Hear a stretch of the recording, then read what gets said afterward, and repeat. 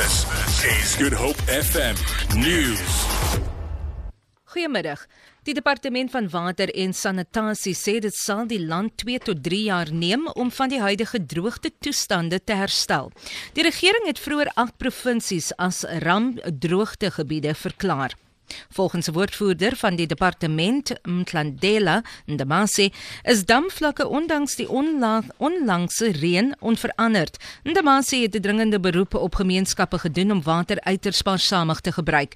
Hy sê die goeie reën wat geval het beteken nie dat die droogte nou oor is nie, maar net dat mense die geleentheid gehad het om reënwater op te vang. Ndamase sê mense sal beter planne moet maak om reënwater op te vang sodat dit nie afloop en verlore gaan nie. Die jong president van die EFF, Floyd Shivambu, sê die party staan bankvas agter sy leier, Julius Malema. Dit volg op Malema se verskyning vanoggend in die Bloemfonteinse Landdroshof vir die beweerde opskorting van sy ondersteuners in Desember 2014 om grond te beset. Shivambu sê die party glo Malema het niks verkeerd gedoen nie. Volgens Shivambu het Malema net 'n opsomming van 'n besluit oorgedra wat vroeër by die EFF se kongres geneem is. Hy sê indien enigeen daaroor in die hof moet verskyn, moet al die EFF-lede aangekla word. Shivambu sê die EFF sal nie om verskoning vra vir hul standpunt nie en sal nie afsien van hul doelwit om grond aan die regmatige eienaars daarvan, naamlik swart Suid-Afrikaners, terugbesorg nie.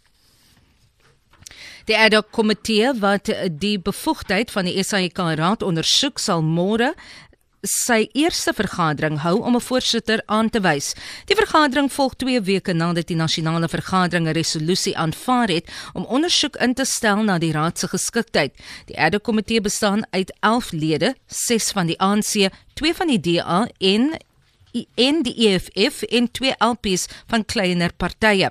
Die ANC LP Vincent Smith sal na verwagting die komitee lei.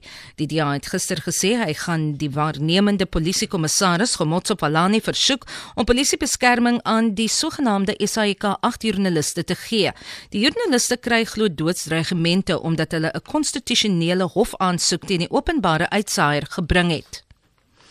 Die joernalis wat die dokumentêr vervaardig het, waarin die minister van Staatsveiligheid, David Mthlambo, na 'n bewering met 'n bekende vermeende smokkelaar van renosterhoring en lid van 'n misdaadsyndikaat verbind word, sê sy kan soos wat sy noem al die elemente van die dokumentêr staaf. Die beeldmateriaal is gister op die televisienetwerk Al Jazeera uitgesaai.